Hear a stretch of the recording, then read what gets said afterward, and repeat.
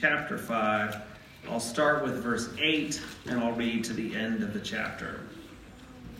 Ecclesiastes 5, beginning with verse 8. If you see in a province the oppression of the poor and the violation of justice and righteousness, do not be amazed at the matter, for the high official is watched by a higher, and there are yet higher ones over them. But this is gain for a land in every way, a king committed to cultivated fields. He who loves money will not be satisfied with money, nor he who loves wealth with his income. This also is vanity. When goods increase, they increase who eat them. And what advantage has their owner but to see them with his eyes? Sweet is the sleep of a laborer, whether he eats little or much, but the full stomach of the rich will not let him sleep. There is a grievous evil that I have seen under the sun. Riches were kept by their owner to his hurt, and those riches were lost in a bad venture. And he is father of a son, but he has nothing in his hand.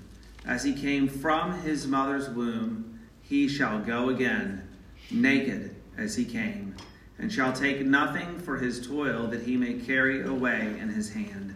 This also is a grievous evil. Just as he came, so shall he go.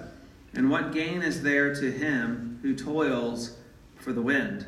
Moreover, all his days he eats in darkness and much vexation and sickness and anger. Behold, what I have seen to be good and fitting is to eat and drink and find enjoyment in all the toil with which one toils under the sun, the few days of his life that God has given him. For this is his lot. Everyone also to whom God has given wealth and possessions and power to enjoy them, and to accept his lot, and rejoice in his toil. This is the gift of God. For he will not much remember the days of his life, because God keeps him occupied with joy in his heart.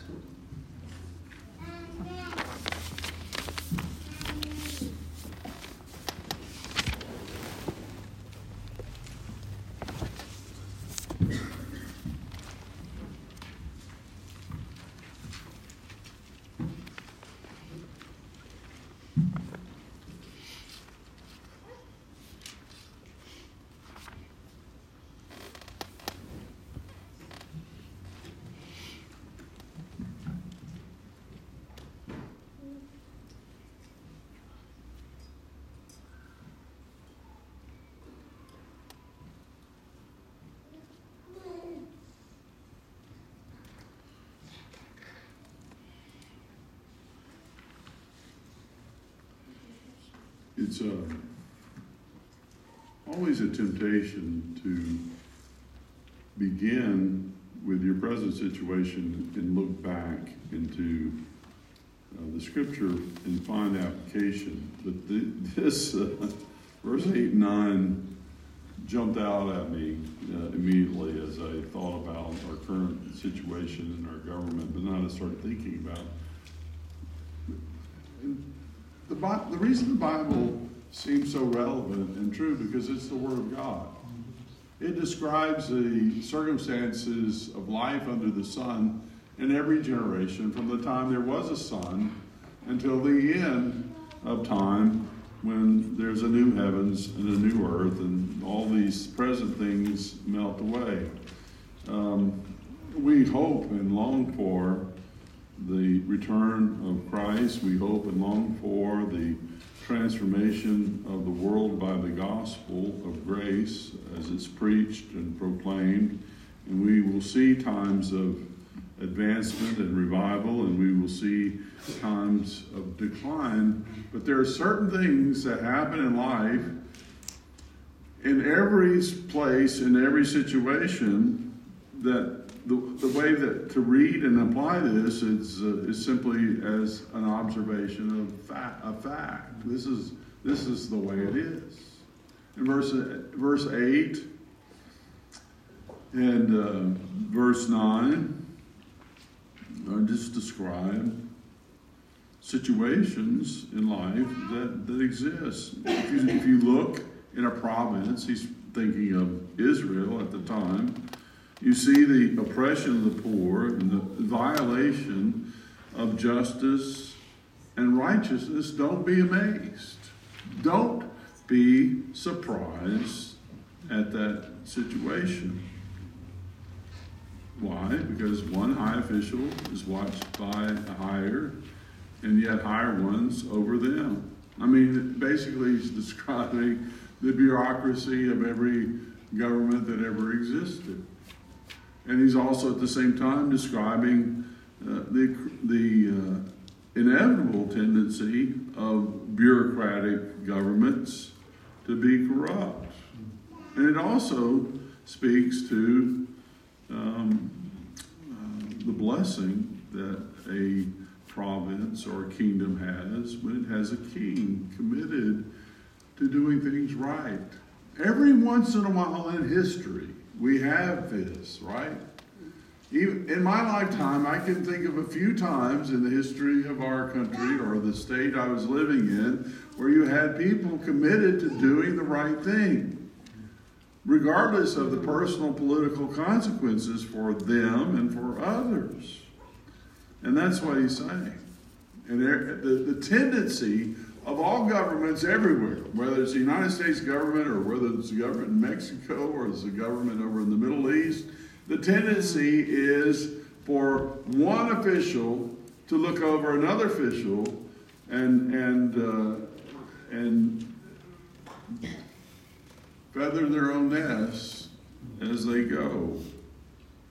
If you've ever been in the military, you know the military is not a democracy. And that's exactly how it operates. And it's simply one of his cynical observations of life. Don't be amazed at the corruption you see. Don't let that govern your disposition. Pray for those leaders. We're commanded to pray for those in authority over us. And Paul's instructions to Timothy about the ordering of public worship. It's always a part of our public worship that we should pray for those who are in authority over us. And I'm always amazed when I think of the context of that. He's talking about the Emperor Nero in Rome, who was one of the most wicked, godless rulers of all time. And yet, he was commanding the churches to pray for him.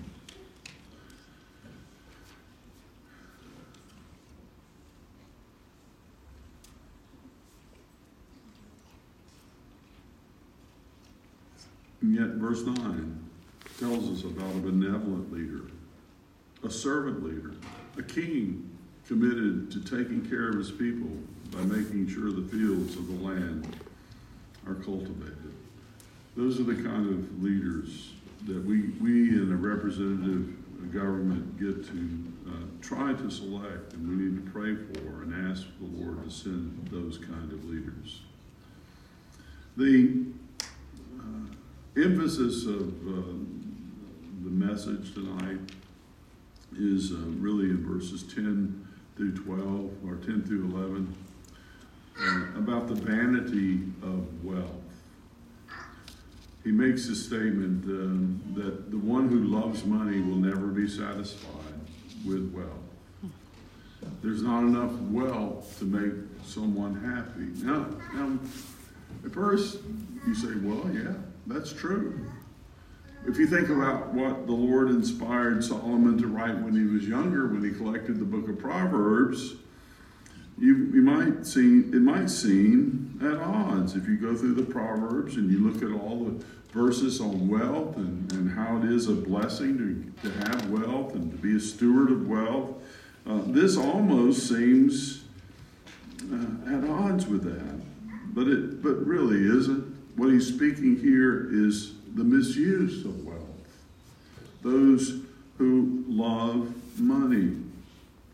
You've heard some people often misquote 1 Timothy 6, I think it's verse 10. They misquoted it saying that money is the root of all evil. And that's not what it says. If you look at it closely, it says the love of money is the root of all evil. And that's exactly what verse 10 says. He who loves money will not be satisfied with it. It doesn't say it's the root of all evil. It is a root of all evil. It's a wicked thing to have that as the title, but it's not the only thing that turns our heart away from the Lord.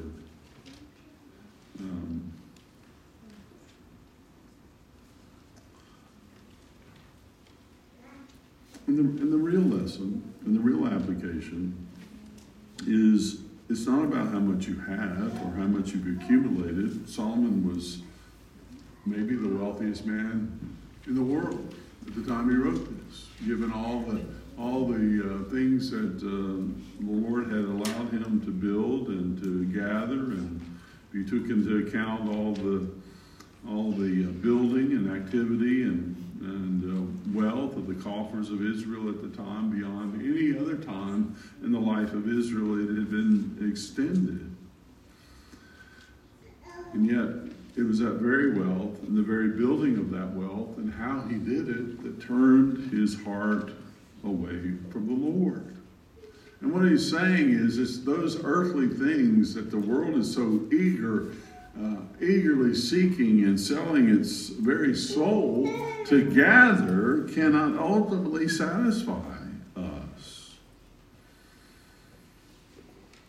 The only thing that can ultimately satisfy us is the Lord Jesus Christ. I think it was Augustine, I'm sure it was, who said there's a no, so one of the philosophers, it wasn't a theologian, it was a philosopher. Jay, you can probably tell me who it is. He said there's a God-shaped vacuum. Pascal. It was Blaise Pascal, thank you. A God-shaped vacuum in every human heart that can only be filled by God. I think it was Augustine. He said our hearts are restless until they find their rest in thee. There is nothing, no human relationship, no amount of money, no amount of material possessions that can satisfy the deepest longings of our heart except for Jesus Christ. Simply points out the fact of the vanity of worldly wealth. In verse 11, the more you make, the more you spend. When goods increase, they increase who eat them. And what advantage is their owner but to see them with his eyes? When I read these verses and thought about this message, I couldn't help but thinking about some of the prize fighters. I don't follow that anymore, but when I was young, I really liked to follow the prize fighters. You know, Muhammad Ali, and what a fighter. And then along came George Foreman. There was another one, and then Mike Tyson. I was still kind of following it back then, and what I noticed about all these prize fighters who were such incredible athletes, and it brought them all this adulation and all this worldly wealth, and they all had this entourage, this huge. The more successful they became, the bigger the group of people that followed them around, and they paid for, obviously, security and this person to shine their shoes. And, they had a person employed for everything. And that's exactly the case for Solomon. The more you goods increase, the more who increase who eat them.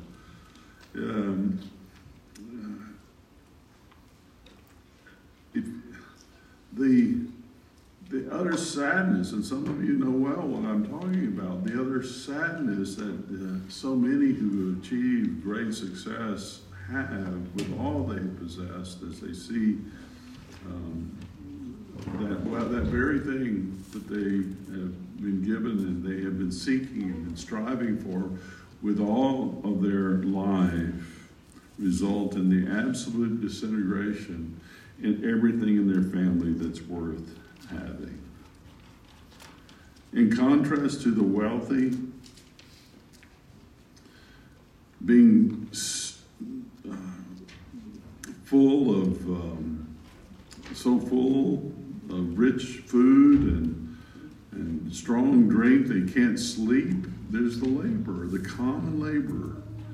Solomon observes the simple fact that the common laborer who works hard all day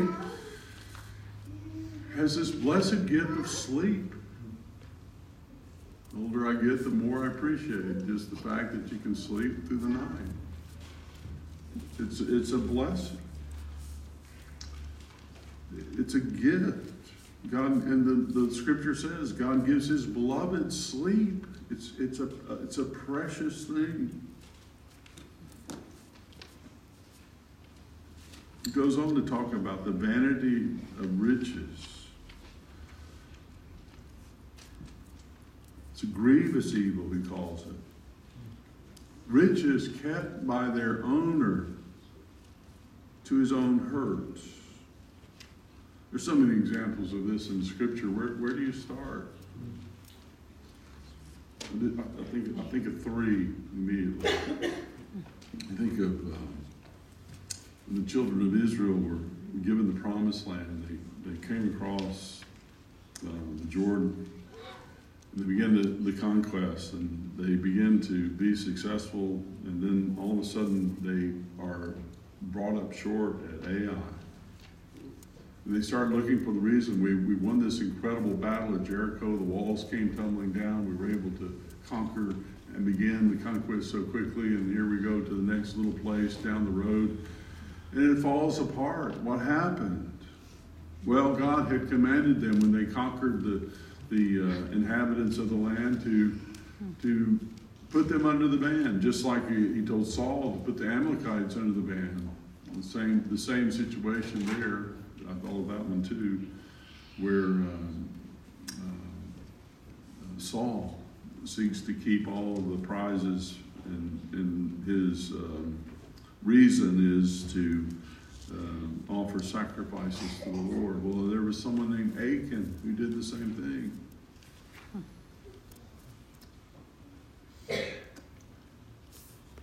God had him stoned and burned and stoned again to underline the point that riches are not what we're to pursue in life. It is a fearsome judgment that befalls that man and his family because of his disobedience.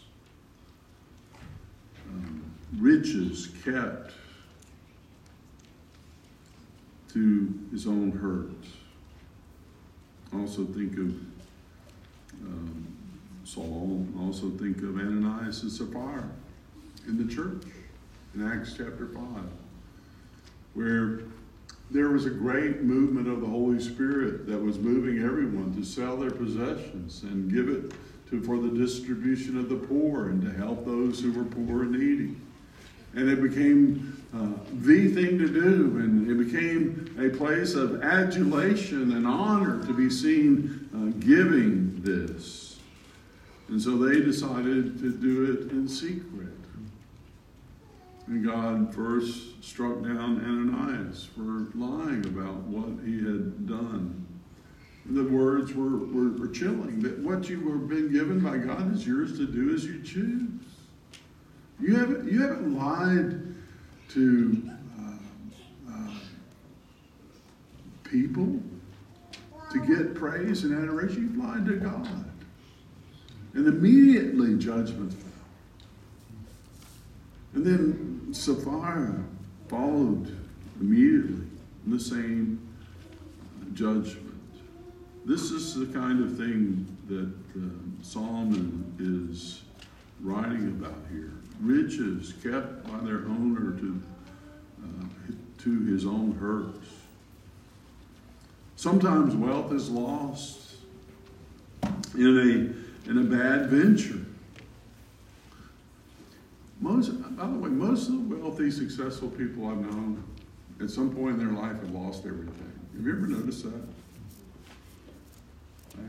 I know people that are closely associated with this church. They had this huge measure of success, and then all of a sudden they lost everything. Some of them remind me of Job. That was Job, right? Job, a righteous man, full of material blessings, a godly man, offering sacrifices daily for his children. And then suddenly, by the providence of God, Satan is allowed to take it all away.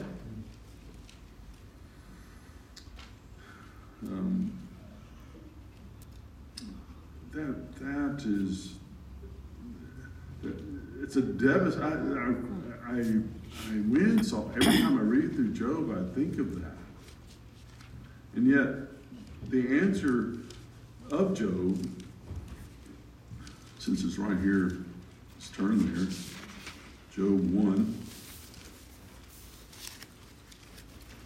is the answer that we should have.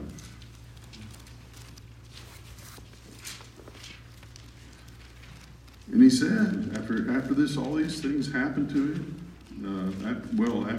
After his property and his children are taken away from him, he's tested.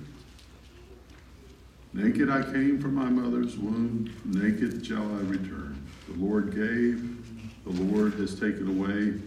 Blessed be the name of the Lord. In all this, Job did not sin or charge God. Job was a righteous man. He understood providence. He understood that good comes from the hand of the Lord, and at the same time, evil comes. Not at the hand of the Lord, by the permissive hand of the Lord. Because God is never, in any way, the author of evil.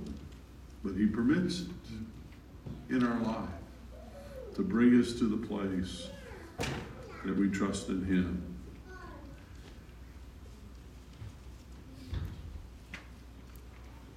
These are the words that we use in the funeral service. You know, when we read the funeral service, the Lord has given, the Lord has taken away. Blessed be the name of the Lord. These words are so powerful, and they're here as well. They're paraphrased. And many scholars think that Solomon is paraphrasing Job, because Job is a very ancient book.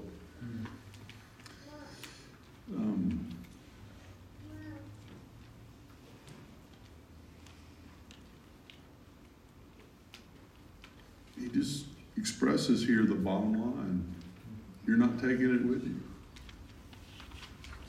I had it when I wrote this sermon 25 years ago the first time. I had in here that there are no U-Haul trailers on hearses. And I found out this week that is a thing. Our own Harrison Howell is the expert on this from Memphis. Apparently, so many preachers use that line so many times that somebody in Memphis, Tennessee had their idea to put trailer hitches on hearses, on Cadillac station wagons, or on the way to the funeral to illustrate this point. So if you live in Memphis, you understand the reference. And the point of this drama of putting a U-Haul trailer on the hearse is that it's an empty trailer. Nothing goes into the grave. My dear brother, friend, mentor, Professor Dominic Aquila is in Egypt right now, and I've had the privilege of going there a couple of times, and once in his stead, and seeing the Museum of Egypt, and I understand they're building a modern museum, even more elaborate, but going in even the old dated museum, I was struck by Well, you're struck by the pyramids, the size and enormity of these structures that were the years to build for the tombs of the pharaohs, and that's striking. But you go into the museum and you have the actual sarcophaguses that are sarcophagi.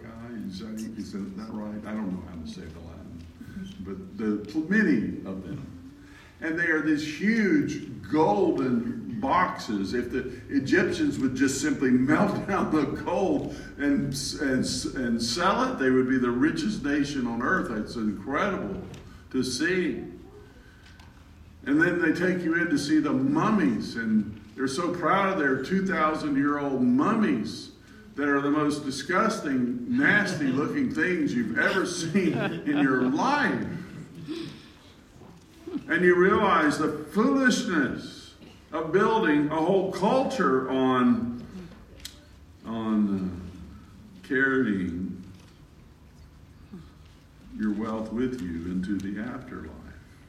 Because most of that wealth is not in the Museum of Egypt. Most of it has long been stolen by grave robbers. And this is what Jesus said, right?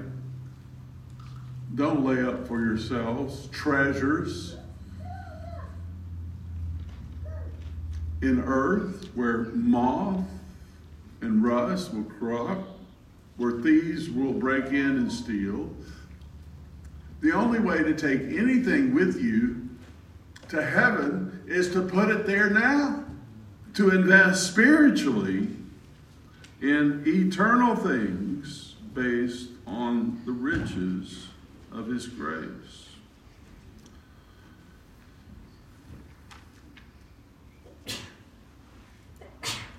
Psalm 49, 16 and 17.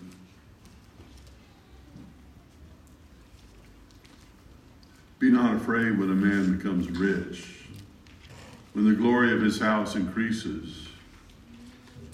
For when he dies, he will carry nothing away, and his glory will not go down after him.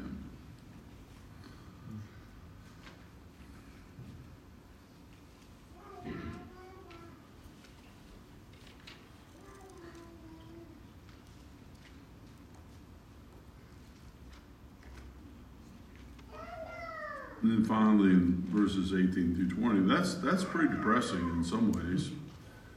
But all of a sudden there's this great hopeful note at the end of chapter 5. And that's what I want to leave you with tonight. All of a sudden he shifts, his mood shifts. He's not depressed anymore. He says, behold, I have seen it to be good and fitting to eat and drink and find enjoyment in the toil with which one toils under the sun the few days of his life that God has given him, for this is his lot. We're to enjoy life. We're not to be full of drudgery and pain and sorrow and sadness. Solomon had an insight into this. Christ has fulfilled this, and this is why he came. Jesus said in John's Gospel, chapter 10, verse 10, I have come that you might have life and that you might have it abundantly.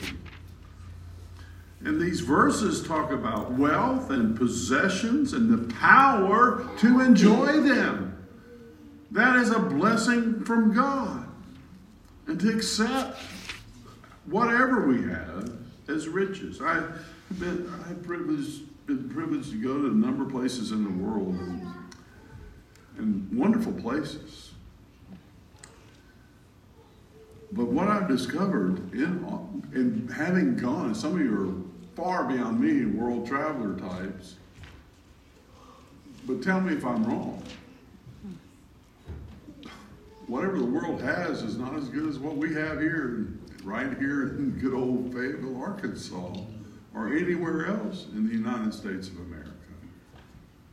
It's amazing. We've been blessed to live in a land of bounty and plenty. We're to enjoy that, to accept it and rejoice in it. It's a gift of God. if our heart is preoccupied with joy, we don't have time to fret over the misery of life.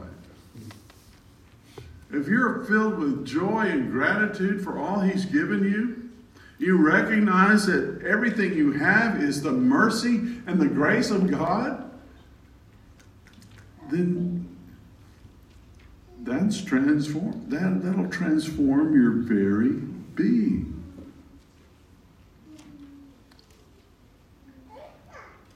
God has not called us to misery. He has not called us to bondage to this world and the things in this world. He's called us to freedom. He's called us to joy. We don't let circumstances, bad actors in your life, things that have happened to you, rob you of joy. It is that joy that Jesus set before Himself to go to the cross, because He knew in doing so that He was fulfilling the plan that He and the Father and the Holy Spirit had from all eternity to call a people for Himself. Rejoice that everything that happens in life is a part of His plan, His gracious plan. And the good gifts that you have are yours from His hand to enjoy. Not in misery, not in guilt, not in despair, but because a gracious God has provided them for you, and that you might enjoy life now and forevermore. In fact, we have tokens of those gifts before us. This bread, this wine, they represent common elements given to all mankind of the most extraordinary thing of all, that Jesus gave His life that you might live forever in His presence. Not just to barely get in there, but to feast, to join the eternal celebration of His victory over sin and death. Let us pray. Father, if anyone here is yet to fully understand that, we pray for them to have the grace of the Holy Spirit to receive it by faith. And we pray in Jesus' name. Amen.